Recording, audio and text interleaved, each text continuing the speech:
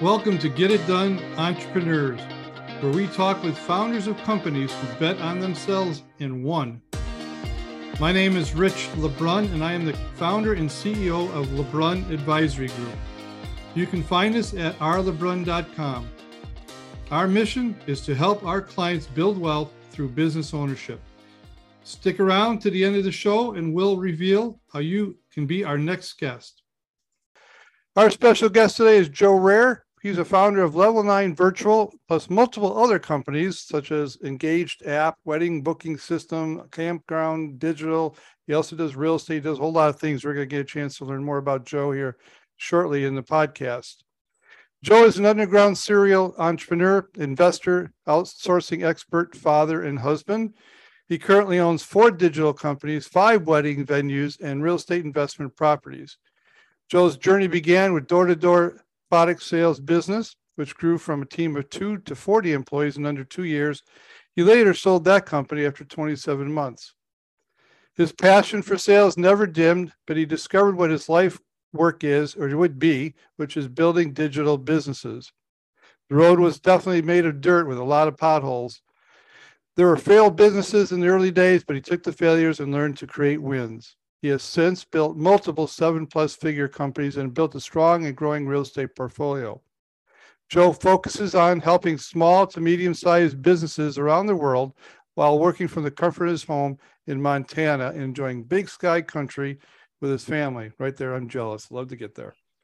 All of his companies are fully run by his virtual assistants. We're going to learn a little bit more how Joe does that. With that said, Joe, welcome to the show. Thank you very much. I appreciate you having me.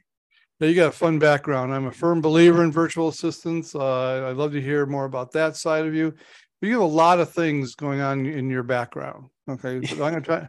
But we're going to try to take you back to maybe to the beginning of what caused you to be an entrepreneur. Was it voluntary, involuntary? Was it a struggle? What are some? And we'll ask you some questions about maybe some things you would do differently today, Sure. And some things that you did right.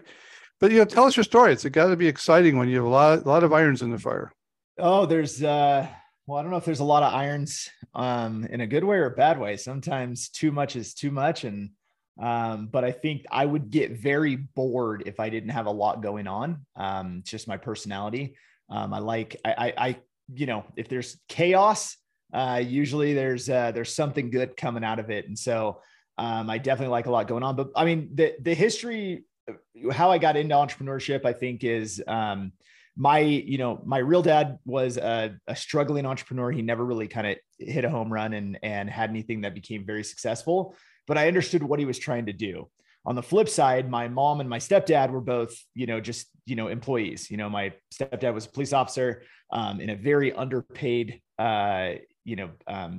jurisdiction and organization. And it was challenging. So we didn't come from a poor family, but we definitely didn't have the money to, have extravagant or extra things. It was a vacation once every decade or something.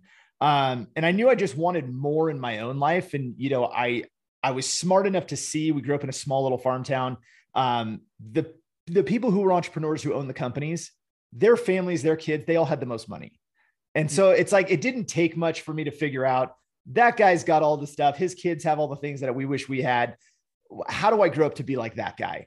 And so that was kind of the initial part of it. Then of course, as I got older and I was, in high school, I did well in school, but it wasn't really what I loved. I didn't want to go to school. I'd rather, kind of build things, tinker, sell things. But I played sports. And so sports was the thing I just stayed hard in. And so that got me to school every day, is because there was practice and there was games and so forth. But then of course, like many, I read Rich Dad, Poor Dad. That one book I could probably give a ton of credit to because it clicked.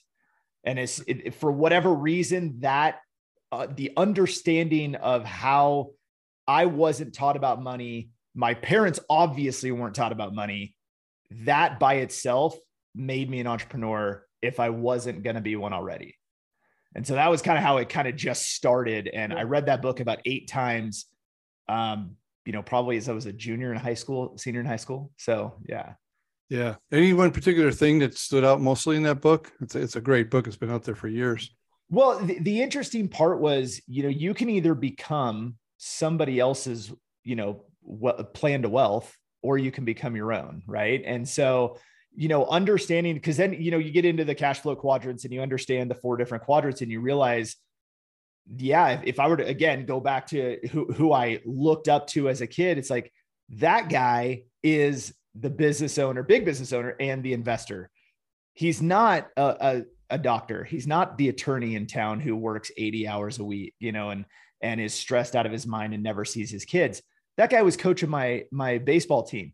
That guy was taking his son with me to baseball games in the middle of the week when everybody else was working.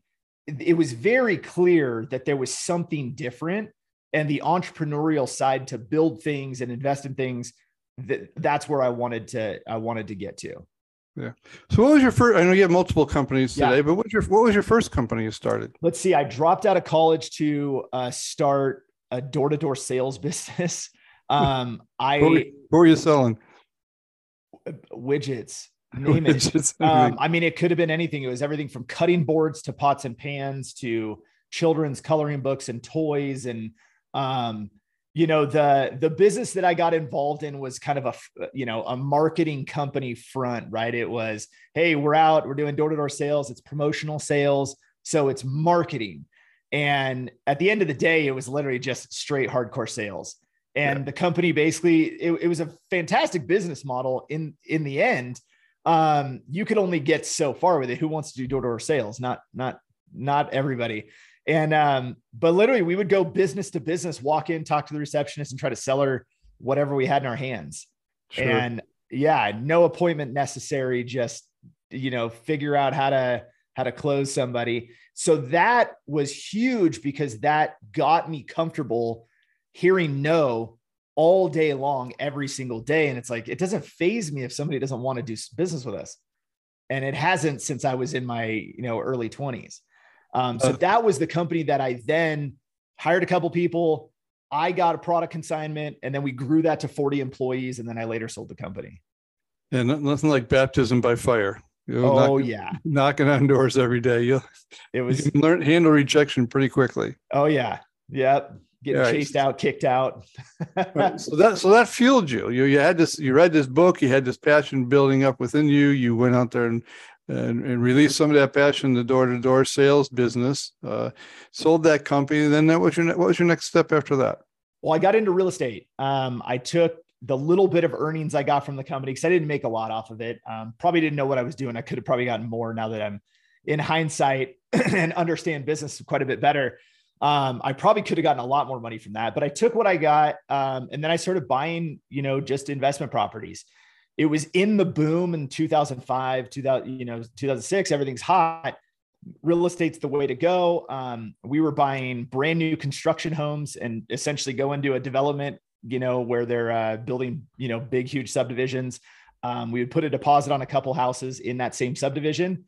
By the time that they, finished paving the driveway and called it good, you'd have equity in the property. We'd flip it, sell it, and then move on to the next. And we were able to do that a bunch of times. And so we actually rolled all of the cash that we earned into multiple other projects. Then we got in and we're excited about doing fix and flips. And then the market tanked right in the middle. We had 18 properties in construction at the same time, which I think they call that, what's that, over leveraged. And so that was bad. And I ended up giving, I think it was 8 mortgages back to the bank. And, in the 2009, recession, and gave those back to the bank, walked away and said, all right, like that was obviously I did that wrong.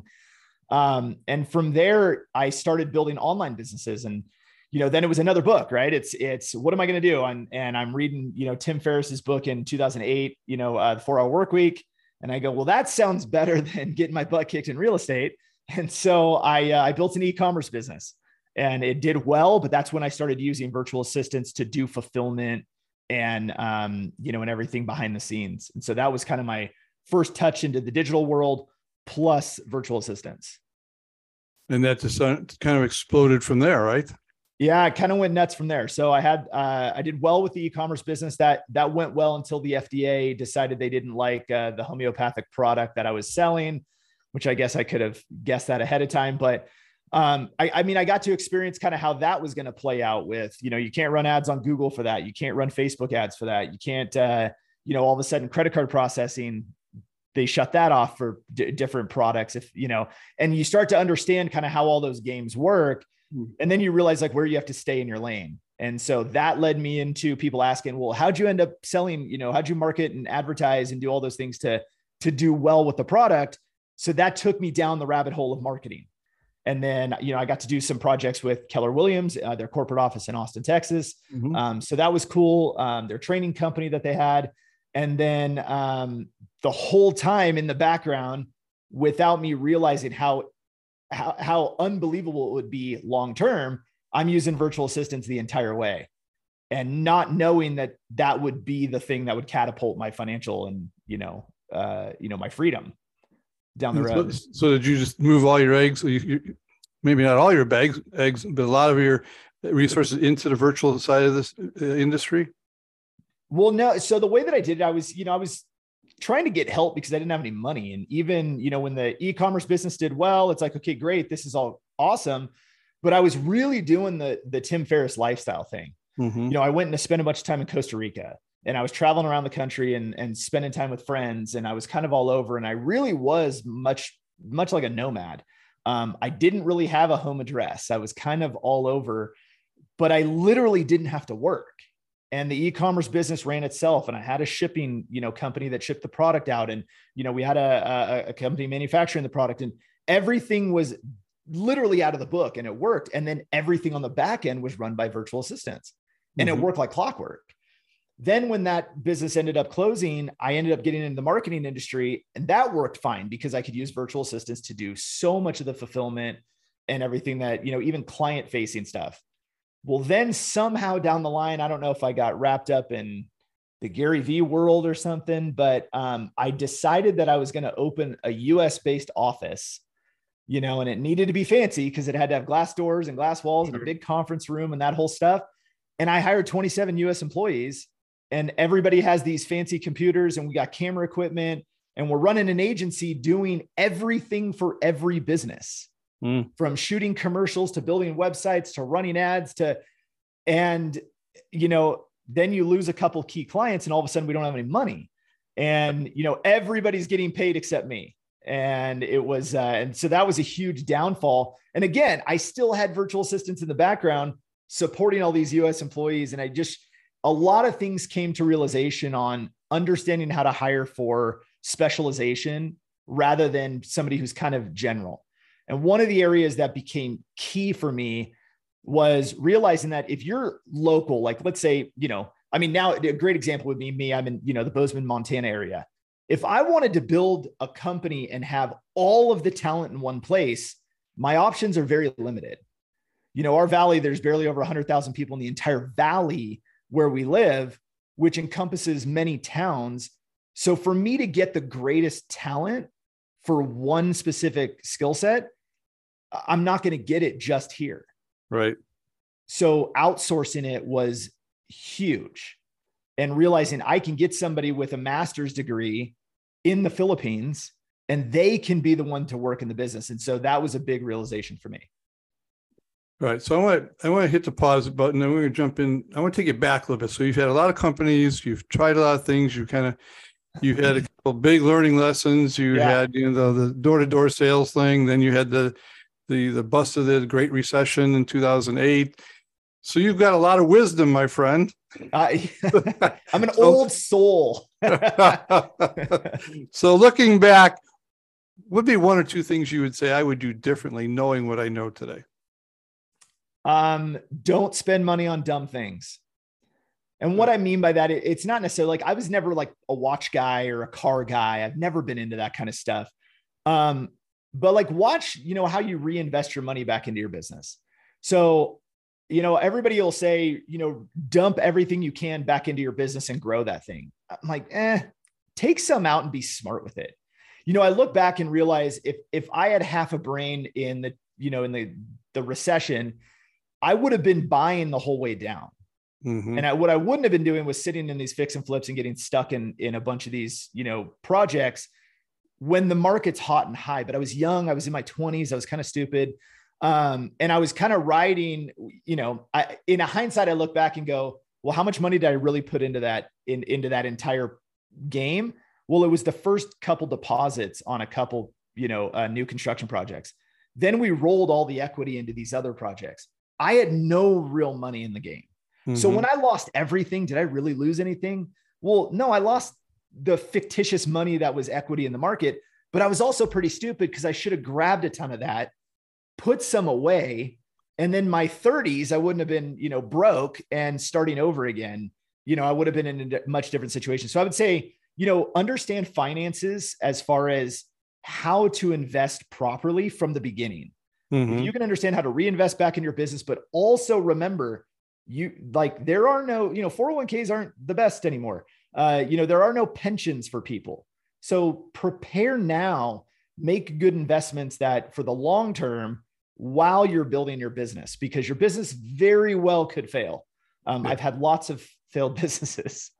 Yeah, it's always good. It's always good to take money off the table throughout the journey, but 100%. Yeah. But you did some good things too, because you learned. I mean, what's one thing you learned.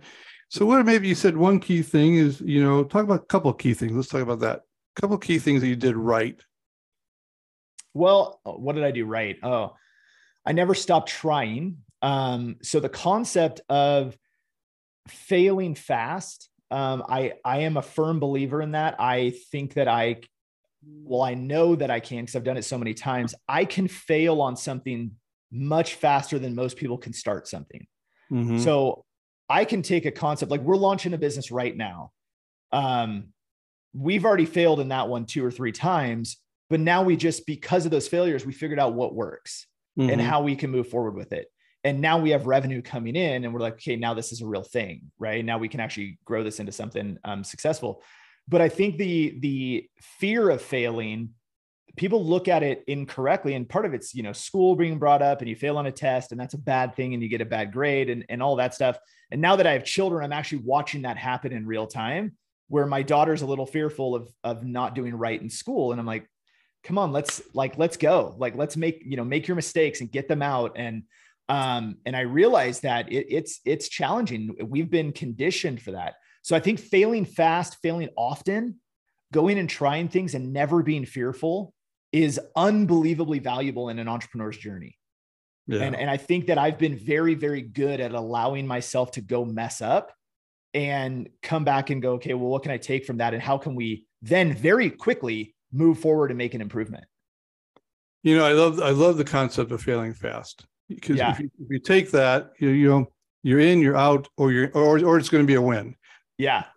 But if you drag that thing on, it'll just drain you, not only emotionally and financially and everything else. Right. So and one of the areas that we've been able to, I think that I've set my team up well, is now, because we've gotten so much better with finances over the past 10, 15 years, it's been, okay, great. We're going to test, we're going to try, and we're going to see what we can make come out of this. And here's our budget.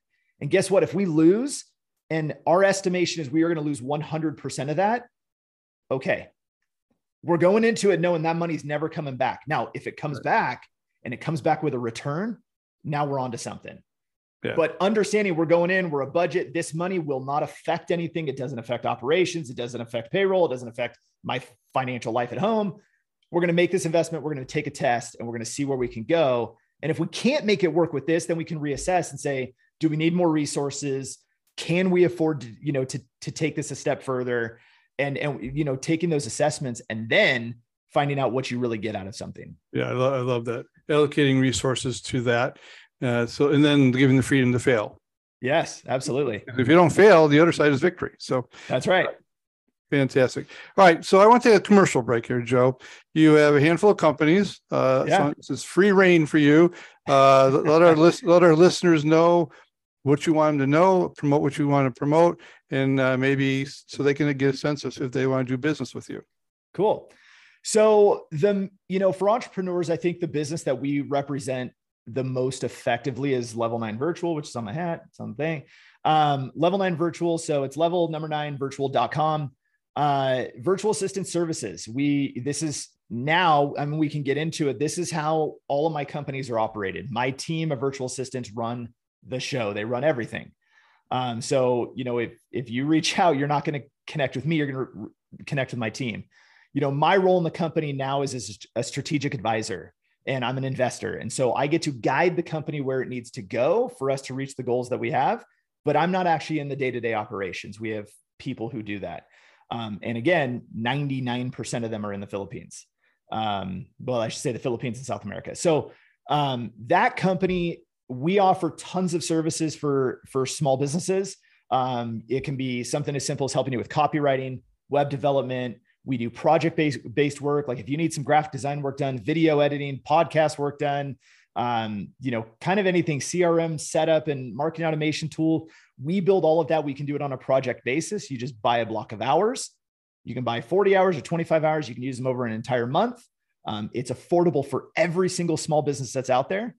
So that's like similar to like an Upwork, except all of the projects that we do, we've done thousands of times. So you're getting people who are experts at what we're actually offering. We also offer dedicated virtual assistants. So you can have somebody work directly in your business. Say, hey, I need somebody who can run Facebook ads for me in my business. We can place somebody specific for that. And then the other really core offer that we have is what we call live lead nurture, which is we're a call center answering inbound messaging for small businesses. Somebody texts into your business, they email in, they call in. We're there to answer in real time every single day of the week. What would you say is the big hurdle for our listeners who own companies about using the virtual world? Are we over that now? Did COVID get us over that? Or is there still some mindsets that have to change? Yeah. So I think there's, are we over that? I don't know that we're over it. I think that we're still stuck in an idea that if we're outsourcing, that means we're getting lower quality work done, rather than if I hired somebody local, then they've got to be better because they're here in person. And I think that's a huge misnomer. I like to always talk about my lead developer, Sonny. He's got a master's degree and he is a professor at the university, and I'm a college dropout. And like, I can hire people with more education, more experience, and more expertise than I could ever provide somebody local, just anywhere in the US, really, for a fraction of the cost. And so the cost leverage with outsourcing is amazing, but I think that people are still stuck in the mindset that they are a little bit fearful that outsourcing means lower quality. And that's just not the case. And in fact, a lot of times you can have way better quality, better speed. You can have it done while you're sleeping. Like, it's pretty awesome. Yeah, but how do you manage these people? You can't see them. I don't need to manage them. How are they working for you? How do you know they're doing that? Oh, we monitor everything. So we do, with time tracking, we know when they're on, when they're off, which projects they're on, because, the time tracking works within our project management software. So we know what they're doing. We know if they're on idle time, meaning that they're not using anything on their computer, that the time is idle. So we can actually monitor that. Plus, then we also, a lot of these systems have screenshots. And so they'll take screenshots periodically over what they're working on. So we could go back, and if there was ever a question, we could say, well, no, let's go check and see what they've been working on, and we can go look at it.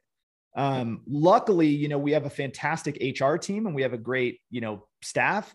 So our team comes to work with us because they want careers. They want to work in our company.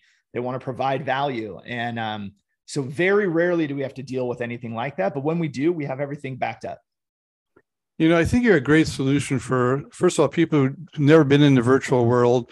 You're going to help them because you've ironed out all the concerns and mistakes. You are leveraging expertise like nobody else, which I think is fantastic. Because you go to one company, maybe they provide you strictly administrative help. Right. That's it. That's all they got. Yeah.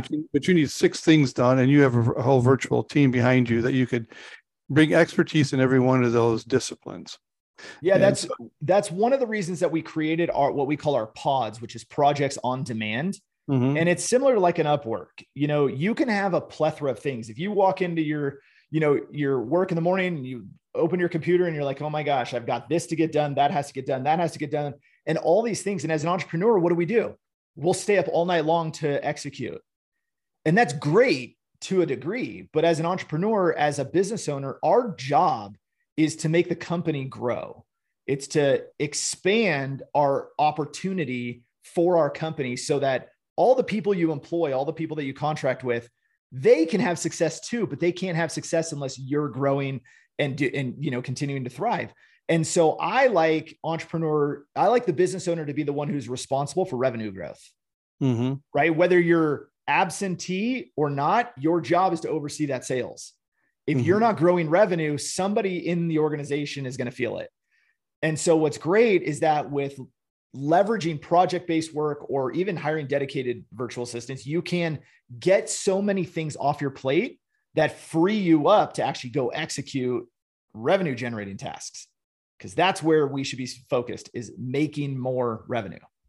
Yeah. I love it. I'm a firm believer in the virtual world. I've been using virtual assistants for about 8 years. Nice. But I love what you're doing because you're packaging it all up. Exactly. You're a great service to people who are listening today. All right, I'm going to switch gears. Okay. Whether you're virtual or not, or you have everybody sitting in that fancy office you had with the glass doors and all the skyline, you got a chance to look out in the high rent you had to pay. You have to still navigate trying times. You've been through a couple of trying times yourself, especially in the real estate world. But 2022 is over, but we got the hangover of 2022. We still have labor issues. We still have high interest rates going up, inflation, political unrest, wars, you name it. We got them all happening still. That's not behind us. So how are you as a leader navigating your company? Do you see it as a time to invest, time to retreat, time to open up new companies? How are you seeing this, and how are you navigating it as a founder and CEO of your company? Is the first question. And the second question is, you have to get up on Monday morning, you got to lead the charge. So what are you doing for self-care? And you use mentors and disciplines and to keep yourself focused? Yeah. Okay. So from the company standpoint, it's realizing that everything is kind of working on a pendulum. And I think that we go from one extreme to the other.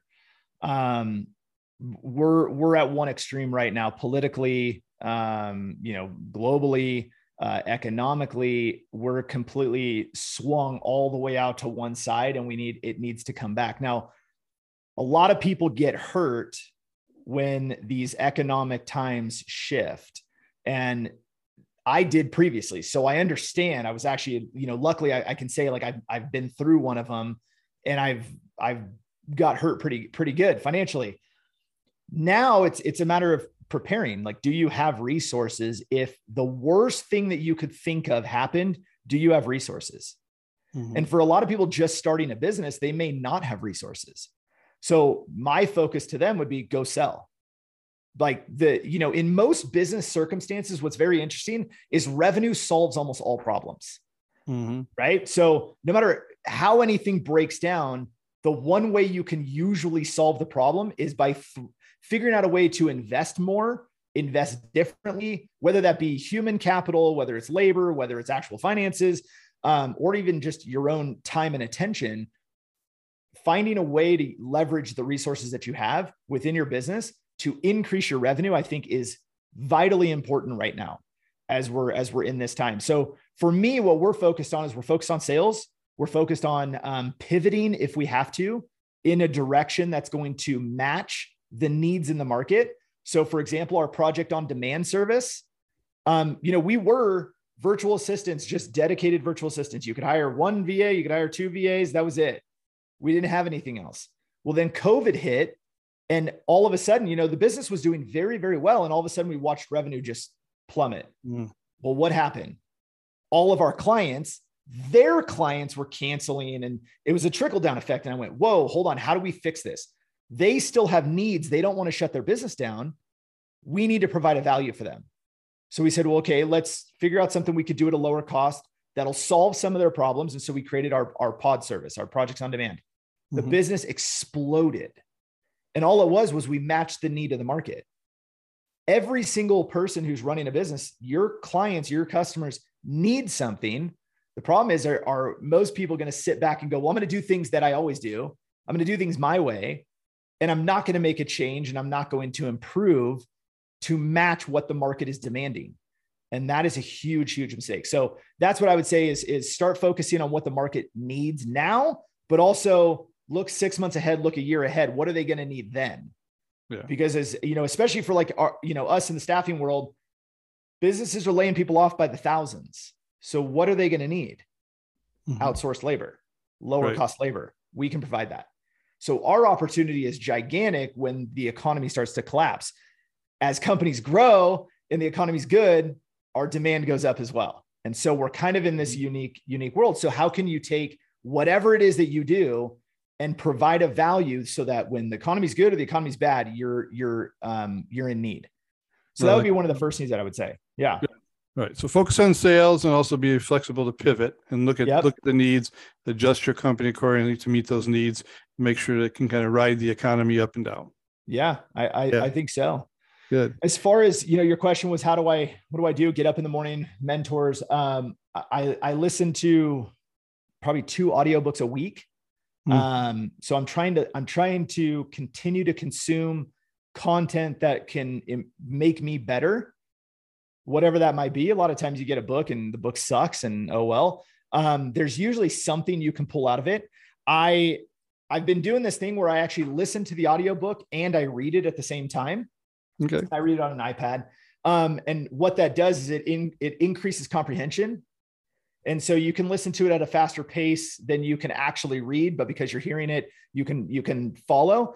Well, then what's been really valuable is I don't know who, I want to give somebody credit for this, and I can't remember where I saw it, but one thing that they said is out of every chapter you read, write down an action item that you're going to take out of that chapter and start executing on that.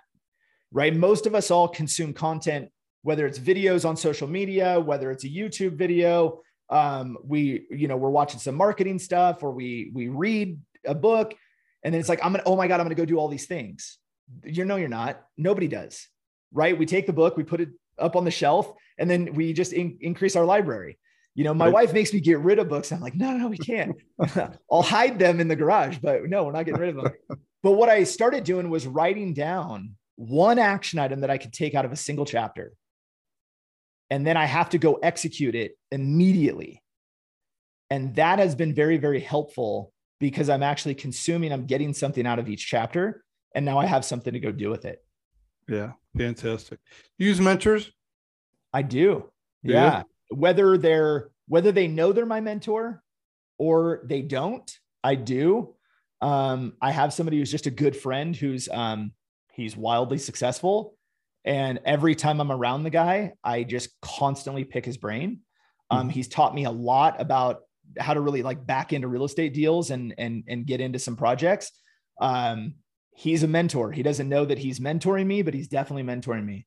On the flip side, I have other mentors that they know when I call, I'm calling them because they're going to guide me. Yeah. And we've developed that relationship over time. So I heavily believe in mentors. I do mentor some people. I also do a little bit of coaching as well with just a few clients a year. I think that in the beginning stages, as you're building your business, paying to gain knowledge and to basically like speed through some of the mistakes that you would have to go make on your own to figure it out, paying to get through them faster is fantastic. So I've paid tons and tons of money for coaches because I firmly believe if they can give me a nugget that'll speed up my progress, it's worth every penny. Yeah. Yeah. So it sounds like you're a learned person by your reading. Oh yeah. And you also like to collect wisdom as you go along the way. Absolutely. And now you're at that time in life, you can share it by being on this podcast. So there we go. I hope I'm providing some value to somebody. If people are not getting value, it's on them, not on us. Yeah, there you go. I like it. For people like yourself who are very busy, taking time out of your day to share your knowledge and wisdom, that's a gift to our listeners, anybody who would like to listen in on different podcasts.